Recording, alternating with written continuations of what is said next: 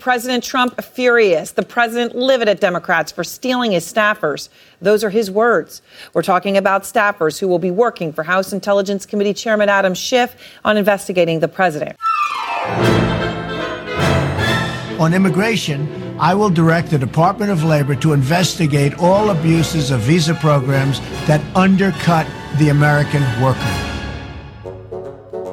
We will not surrender our constitutional responsibility for oversight. That would make us delinquent in our duties. Hello and welcome to Trumpcast. I'm Virginia Heffernan. We've often discussed on this show how the lie-a-thon that is this presidency, the lie ultramarathon, the lie-trathon, was inaugurated with Trump's laughable description of the crowds at his inauguration. Trump even put dear departed Sean Spicer in a kind of headlock and made him say this was the largest audience to ever witness an inauguration, period, when it was not. Poor kid. Spicer instantly became a GIF. And there's no way that after the icebergs melt, Sean Spicer will be remembered by the beavers who are the sole survivors of the apocalypse as anything but the man who said largest audience, period. Spicer, it should be said, regrets making that easily and immediately falsifiable claim about empirical reality. But it seems the inauguration didn't just kick off this particular phase of Trump's lying life. The U.S. Attorney's Office for the Southern District of New York subpoenaed the committee that put together the Live in Infamy inauguration. This week, that means criminal investigations into the inauguration's money are ramping up, as they should be. And with SDNY, where any crimes turned up are not, unlike federal crimes, pardonable. Trump's inaugural committee raised an eye-popping $106.7 million. That was double the record set by Barack Obama's 2009 inaugural. And there have been many questions forever about where that money came from and where it went.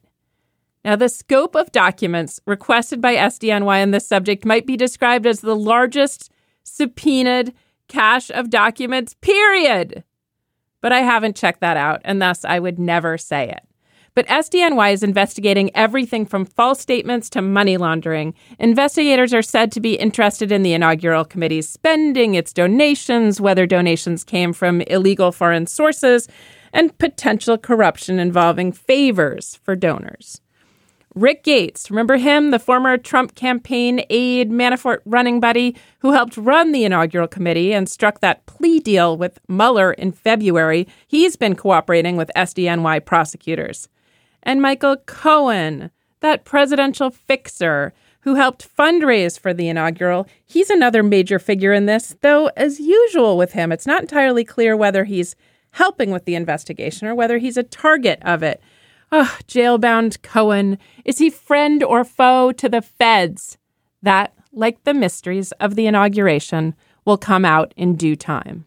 My guest today is Anthony Cormier. He's a frontrunner among the spelunkers who are following the money through the caves of Trump corruption, compromise, and conspiracy. He is an investigative reporter for BuzzFeed News and based in New York City. While working for the Tampa Bay Times, Cormier won the 2016 Pulitzer Prize for investigative reporting. So he won this prize, jumped to BuzzFeed News, and is on the Trump beat. He's talking with me today about his two latest scoops. He said two in 2 days this week in BuzzFeed News. The first has to do with a rarely discussed Russian-American player in the June 2016 Trump Tower meeting. That guy had some curious financial dealings before and after that meeting. The second is a vast cache of primary documents that are going to keep American citizens guessing for a lifetime. These documents show the evolution of Trump's business dealings with Russia during his campaign for the presidency. I will be back with Anthony in just a minute. But first, the tweets. Ed Gillespie, who ran for the governor of the great state of Virginia against Ralph Northam, must now be thinking malpractice and dereliction of duty with regard to his opposition research staff. If they find that terrible picture before the election, he wins by 20 points.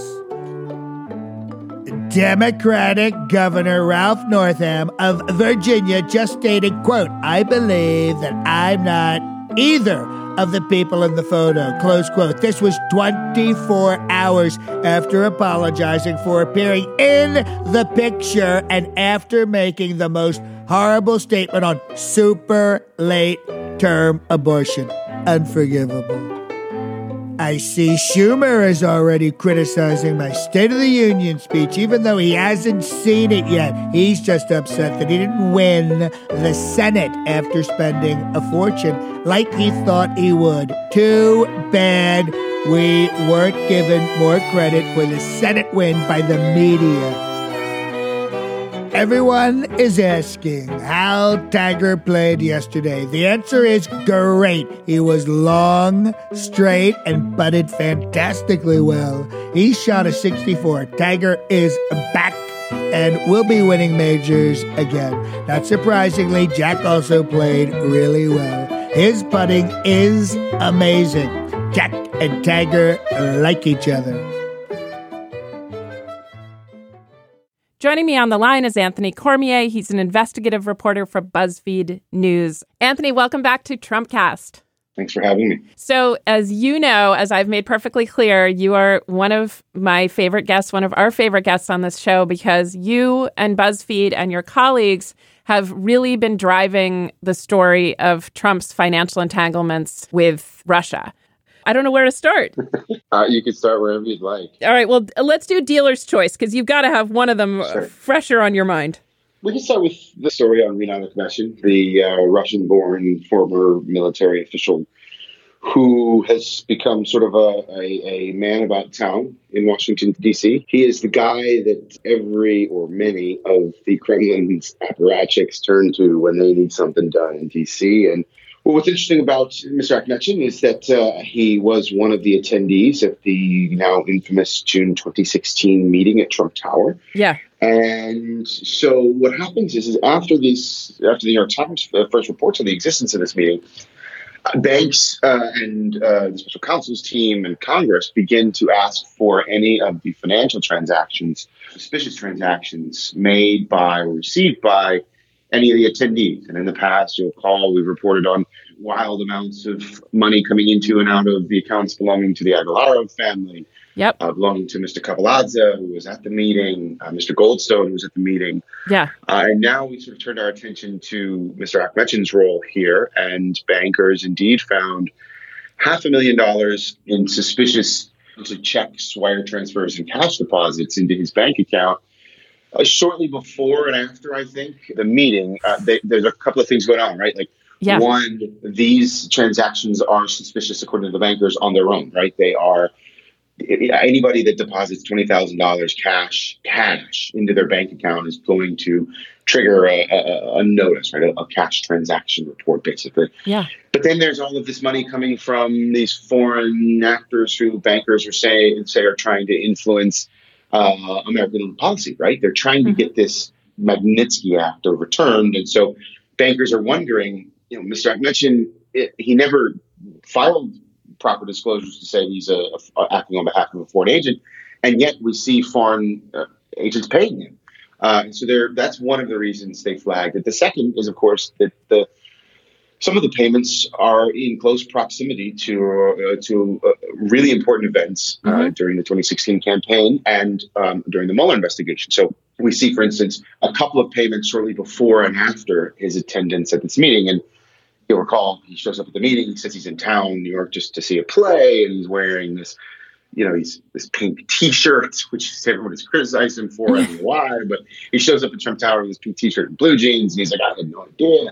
Yet bankers who are beginning to sort of look into his actual bank account say, this is unusual, right? Why is he putting $20,000 in? And then, right before and right after the event. And then again, they see a larger $22,000 cash deposit the same month that he is called to testify before the Mueller team. We talk a lot about cash when it comes to Russian figures related to this and also some of the go-betweens. Honestly, I know this is a little bit embarrassing. I don't know exactly what that means. Is that a wire transfer? Is that called a cash thing? Or is he bringing a briefcase? Oh, no, cash. Yes. actual cash, money, like dollar bills. Well, in this case, probably $100 bills. But yeah, so cash transaction report is what it is. It says it is. It is an actual deposit of cash money into a bank account. It's actual money, which is always odd, right? Like, how do you even? I mean, I get you can, but like, it's a striking amount of cash. And the reason the banks flag it is because obviously they have no way of knowing where the money came from or what it was to be used for. And then they also pay particular attention to round dollar amounts and round numbers. Yeah. Because they say that, like, if say you have an invoice, right? Yeah, in Virginia, I'm going to pay you to paint my home. Yeah. Well, the likelihood of me paying you to paint my home is $1 per hour, whatever the hourly rate is.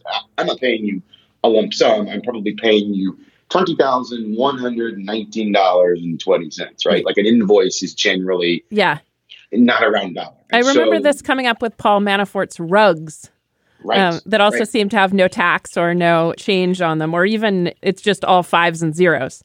Right. So bankers, every time they see cash in large denominations in round dollars, they are automatically suspicious. And it makes sense, right? Like, who does business that way is what the banks are essentially saying. Yeah. And it's not as though they didn't, they're not trying to understand this. They are. And I think it's a sort of crucial nexus for congressional investigators and for the various and sundry law enforcement bodies that are looking into the 2016 election and beyond. Just so that, we've paid some attention to Natalia Veselnitskaya, the Russian lawyer and representative of Prevezon and the Kremlin, who was in the room in this Trump Tower meeting. But you're talking about, I just want to be clear that we have his name, Rinat Akhmetshin.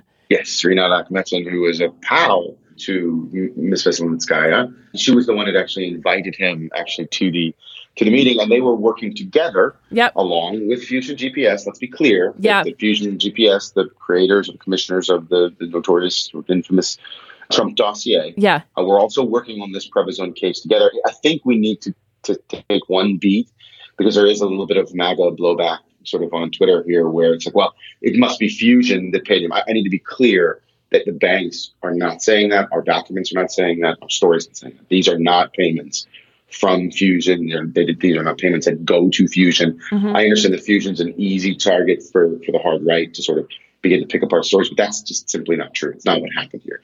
These are nonprofit foundation based in Washington, D.C., a foreign official whose father is close to the Kremlin in Denis Katsev.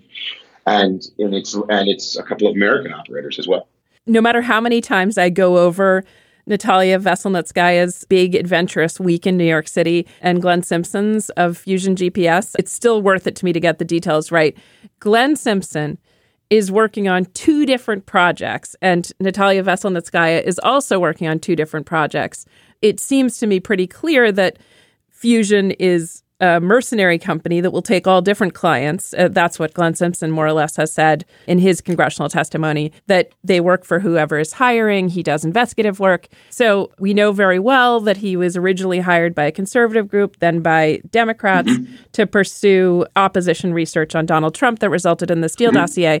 But the main thing that he was focused on this week, June of 2016, was his work for this company, Prevezon. And that's associated with this oligarch, Katsia. What's his first name? Denis Katsev. Katsev. Yep. So one of his major projects, because a witness against him was Bill Browder, who's been on Trumpcast many times, who wanted to talk about Prevezon's shady financial practices. Browder was working closely with Preet Bharara to help prosecute this case. And the reason that the legal defense for Prevezon and the litigation support team at Fusion wants to smear Browder is not only is he a witness against Prevezon, but he's a witness more broadly against the Kremlin, because it was his lawyer, Sergei Magnitsky, whose death he considers the Kremlin responsible for, and he's imposed the sanctions via the Magnitsky Act. So Bill Browder is a thorn in the Kremlin side.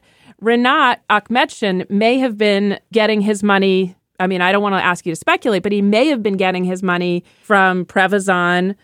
No, we can tell you where he got his money from. He got his money from a number of various sort of entities that are all the nexus is the Prevezon case, right? It's Baker Hostetler, the law firm. Yep.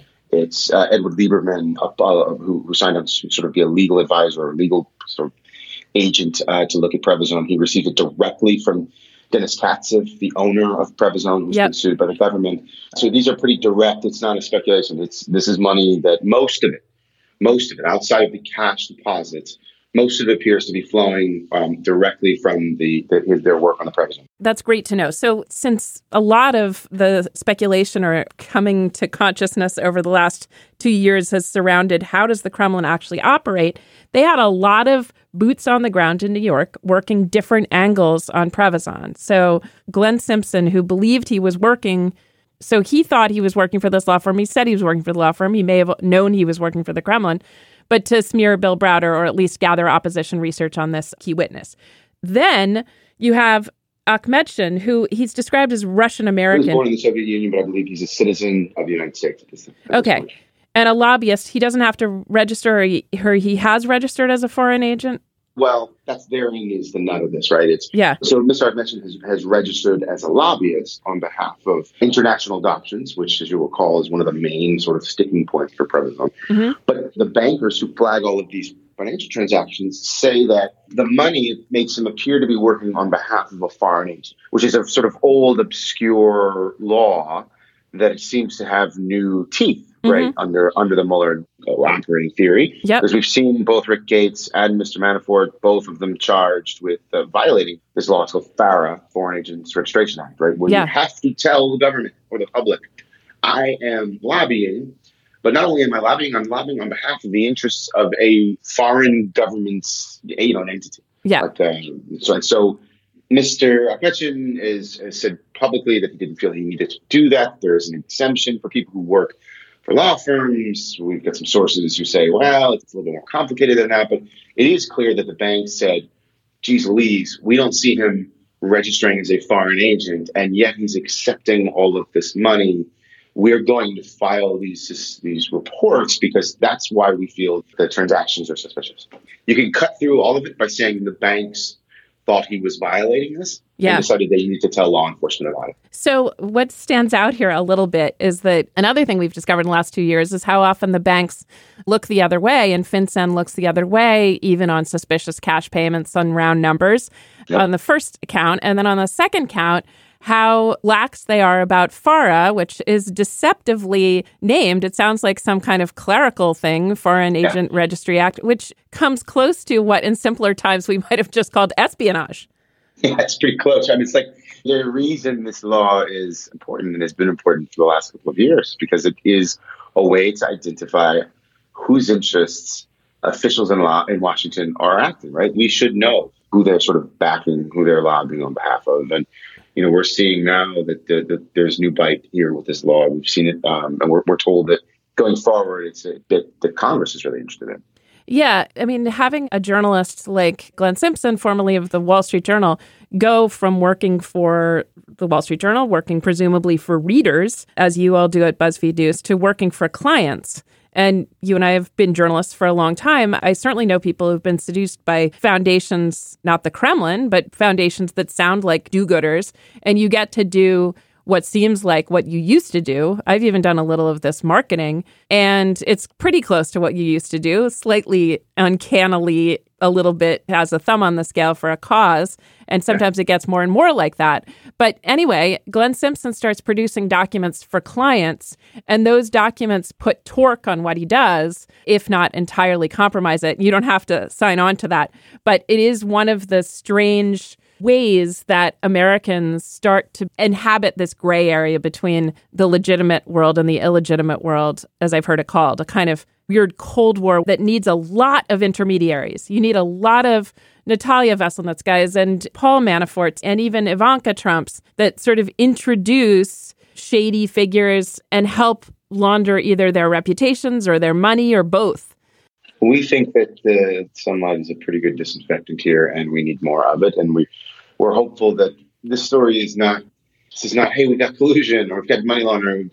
We're just hoping to sort of lay bare the connections here so that the public understands who's operating for whom and why. I mean, I think that's a really important piece. Like when, for instance, Mr. Akhmetshin was knocking on the doors of Congress people attempting to talk to them about international adoptions. Yeah. These records show us, in fact, no, this wasn't about international adoptions. This was about the overturning of a law that was reviled by the Kremlin in the Magnitsky Act. This was a deeply, deeply harmful law to this sort of oligarch class. Yes. And so what Mr. Ahmadinejad is doing is, sort of forward-facing, saying, no, this is about international adoptions, and don't worry about who's paying me. I'm not representing foreign agents. When in fact, the banks are saying, well, wait a second, we think you are, and here's who's paying you, and here's potentially actually what you really want to accomplish, right? Mm-hmm. So stories like this, we hope, can create a sort of a level of transparency into this very murky, swampy world that heretofore does not exist, right? It is amazing how little pieces of it are becoming clearer and clearer as time goes on. There was some time a few months ago, you and I may have been talking, where suddenly it didn't seem as murky as it once had. And I don't know what thing changed it, but it certainly has a lot to do with your other scoop at BuzzFeed, which is the evolution of these revelations that confounded Trump Tower Moscow deal. Yeah, it's still a thing, isn't it? You know, Helen, the face that launched 1,000 ships. I mean, this ambition to build Europe's tallest tower in Moscow. I mean, there's something so cartoonish about it. You know, like you can see it drawn on a map. Right? It's a gateway to Eastern Europe. It's got his name blazoned at the top. It's, it's in Skyscraper City, which is a sort of, a growing part of Moscow. It's essentially, we keep returning to this well. Jason Leopold, my partner, Emma Loop, Azim Qureshi, we've all been sort of picking at this for a while. Azim Qureshi, I think we should name everyone because BuzzFeed has had financial setbacks like a lot of media companies, and it's really important to pay attention to the incredible job you guys are doing, and you work in teams. Right, we do, yeah. So Azim took this on. Emma really drove the Rena mentioned story, and Jason and I have been working this for, a long time. We've been interested in Trump Tower Moscow since last summer. No one was able to match us when we first published it. No one's been able to match us since we published. I'm sure that there are people out there wondering if it's true. I can assure you that we just decided to run the receipts because we didn't really want to bother with anybody asking. I can testify to Trumpcast listeners, when you run into Anthony Cormier at a party, he drags out his backpack to show you what pretty much are actual receipts. Try to. I like that you leave nothing to chance and opinion.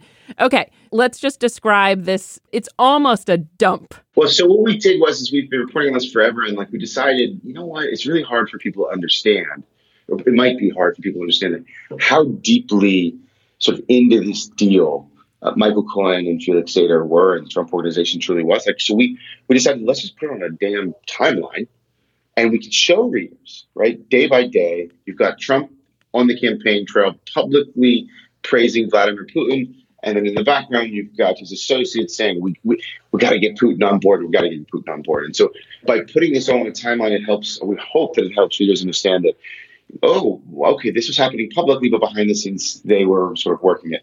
I think there are a couple of really interesting things that we published that maybe haven't gotten enough traction yet. So these are Trump Organization documents. These are Trump Organization documents, emails, text messages, renderings, architectural plans, business contracts. I've said before that you and Jason Leopold and Azim and Emma Loop are our Woodward and Bernstein here, and I'll stand by that. And if you guys are Woodward and Bernstein, this cache comes awfully close to the Nixon tapes. These are documents. They're primary documents. They're laid out on BuzzFeed News, every bit as readable as the Steele dossier. Tell us which ones interest you the most.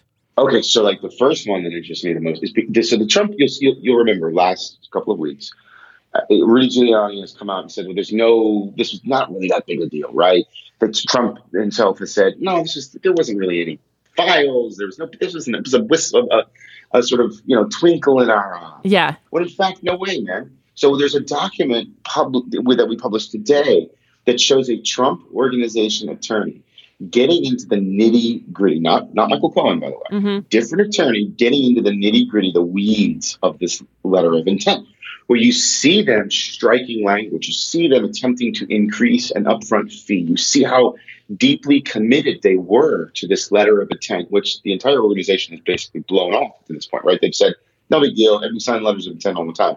Well, in this case, you didn't just put your John Hancock on it. You had your team outside of Michael Cohen, you had your team working on the actual minutia of it. So to me, that's fascinating. To watch the Trump Organization work internally. We've published that document. I think there's a second document that we published, and it's a very obscure email from Michael Cohen to Felix Sater. Mm-hmm. And it's a blank email about a company called Platforma. Say that again? Platforma. Okay. Platforma. Right. And we at first were like, I don't understand what this is.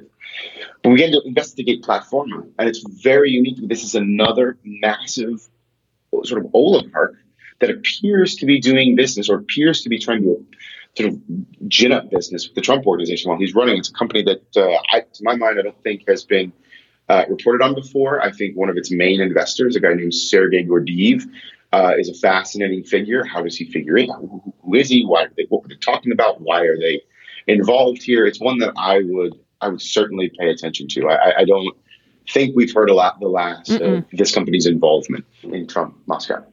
Sometimes I think the Trump campaign, Trump himself, and then the campaign didn't know exactly what they could use from Putin and from the Kremlin to help him get elected. I mean, obviously, they want to do this deal in Moscow. They want Putin's builder, Agalarov. They want the commitments of all these people. They want to meet with Putin. But then they sort of hatch this idea that it can also help him get elected, or that he's at least going to make a run for the presidency so that he can do something like what Manafort wanted to do, get whole, use it in some way to at least give the appearance that he had some kind of influence, even if he lost. We saw Giuliani do this. You just run a small presidential campaign, and then all of a sudden you're a statesman and you can show up everywhere.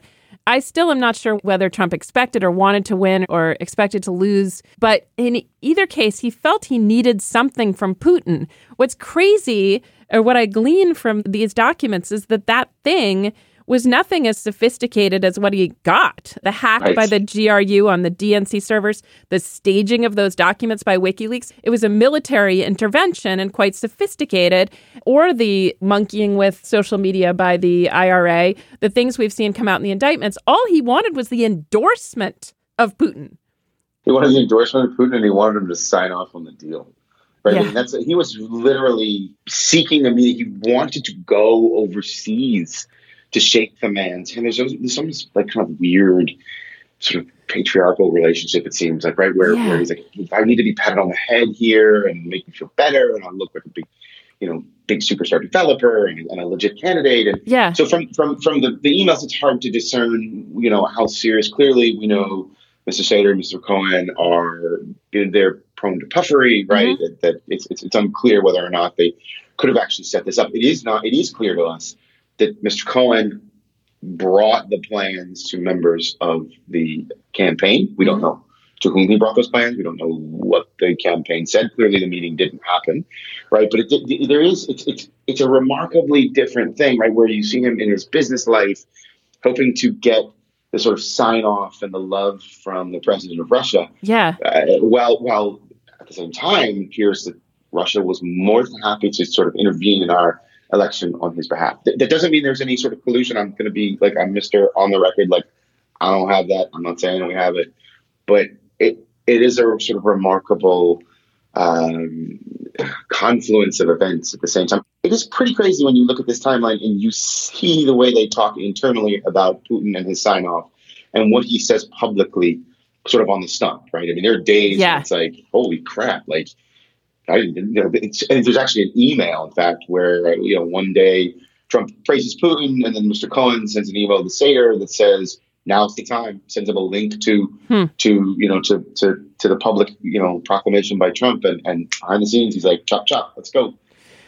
It's hard to tell whether that's a real signal or whether that's sort of a sort of business cycle kind of thing.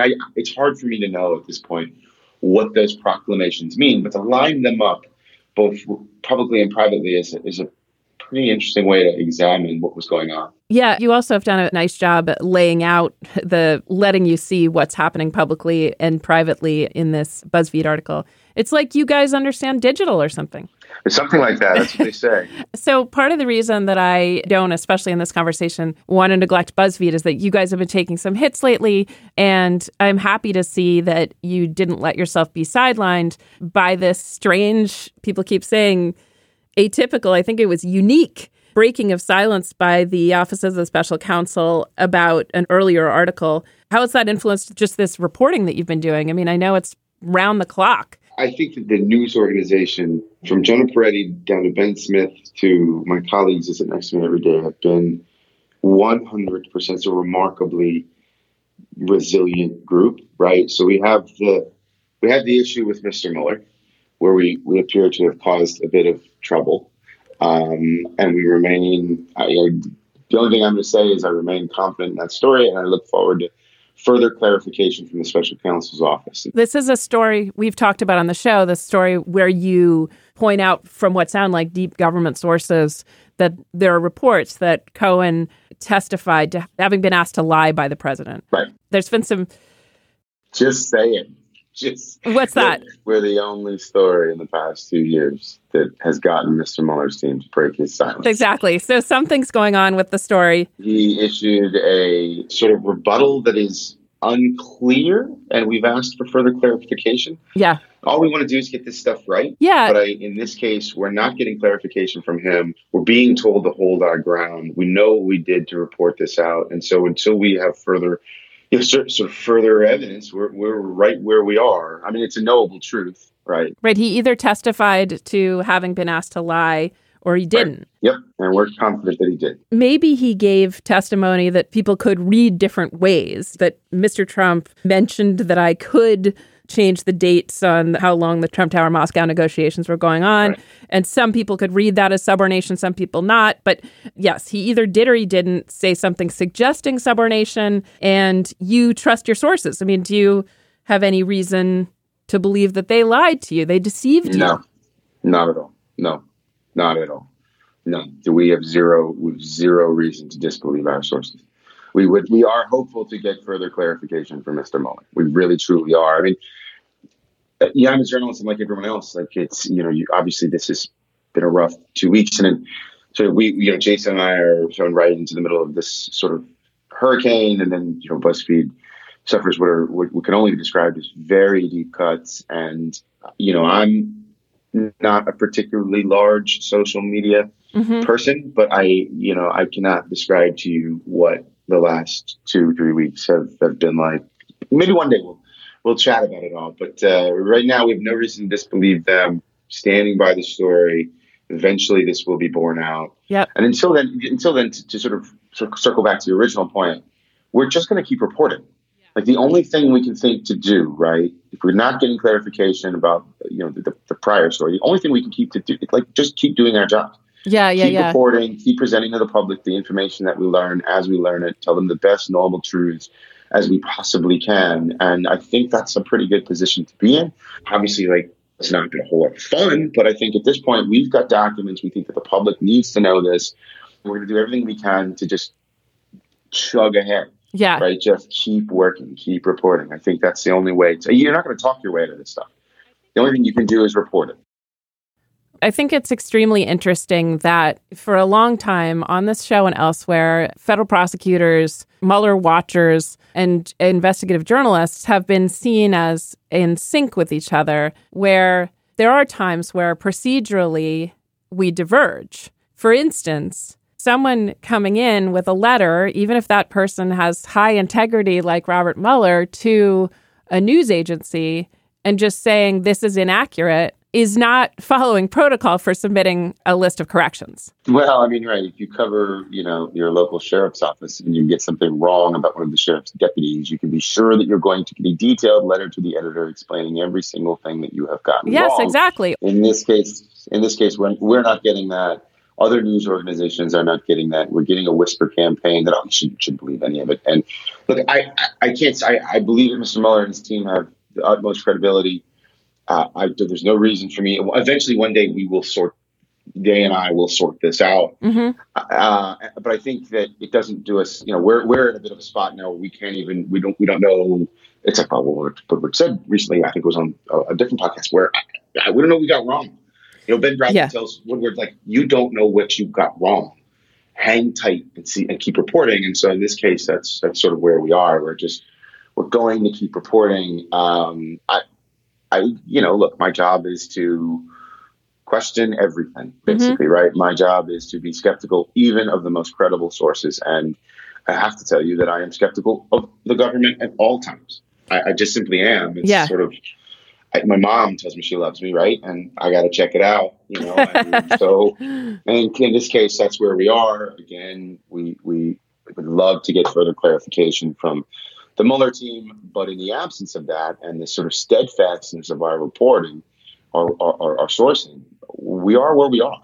And I've said it all along, this is going to be borne out. And, I'm pretty confident from where we're sitting. One of the remedies for just the charge of fake news seems to be really getting clarity about what kind of corrections are being asked for. It occurred to me that for the number of times that Trump has insisted that various mainstream media outlets are fake news, he certainly has said it about BuzzFeed, the number of corrections issued is vanishingly small. I remember from reporting at the New York Times, you'd get letters and comments, sometimes in the numbers of thousands, saying, you're an idiot or you're ugly or whatever, and you just skim over all those. But it's horrible when they say, well, you didn't realize that Destiny's Child broke up in, 2000, whatever it was. You got that wrong. And that's when your stomach drops, because you have to tell your editor that you owe a correction, and it's going to say correction appended from then on.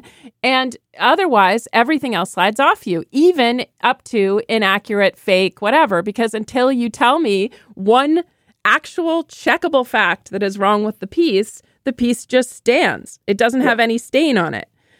I mean, I think it's a thing that I wonder how much the public understands what this does to us.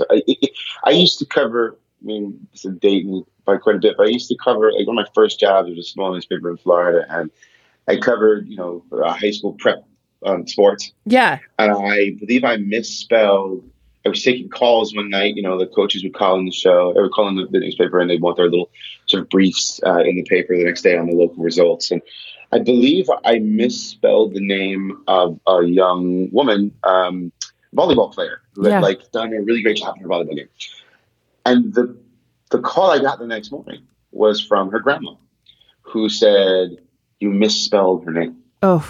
And I wanted to cut that out of the newspaper and put that on my fridge so that I could always have it to remember her wonderful game.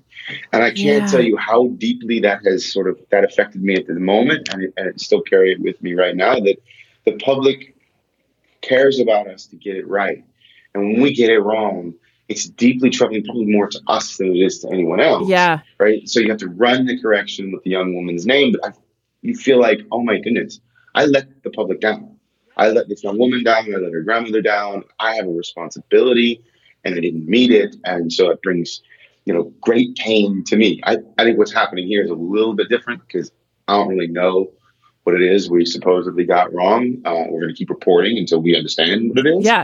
But I think that idea that all of this stuff matters, even the names of high school volleyball players, that stuff counts. And sort of I don't know that the public understands this. This is what we do professionally every day. And there is no worse feeling, like you said, to any working journalist worth his or her salt, to have to run a correction on your work. I mean, that's just the worst feeling for any journalist, sort of magnified, obviously, by the stakes here. Yeah. But we're at a point now where we're just going to keep reporting.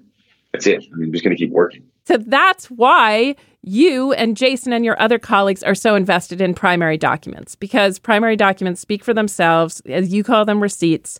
And it is just, if you want to know this unfolding a meeting about the Trump-Moscow talks, you've got to understand, this is to the listener, that Trump is heaping praise on Putin in public life and saying that he has no business dealings with him, while he has explicit business dealings with him that are documented in BuzzFeed right now and really deserve a look, because something will stand out to you that we didn't touch on the show, some small detail. You can run into favorites like Andrei Ratsov. You can see Ivanka Trump.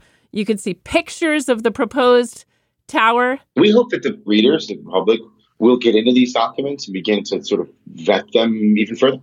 Maybe there are connections that we're not seeing. Maybe there's someone off working a different bit of this that we're not, we don't have visibility on. And we're hopeful that they can use these as a sort of mechanism to propel their own reporting. My guest has been Anthony Cormier. He's an investigative reporter for BuzzFeed News. Thank you so much, Anthony, for being here. As always, thanks, Virginia. That's it for today's show. Tell us what you think. Our Twitter lines are open. I'm at Page88. The show is at Real Trumpcast. And before I go, have you signed up for Slate Plus yet?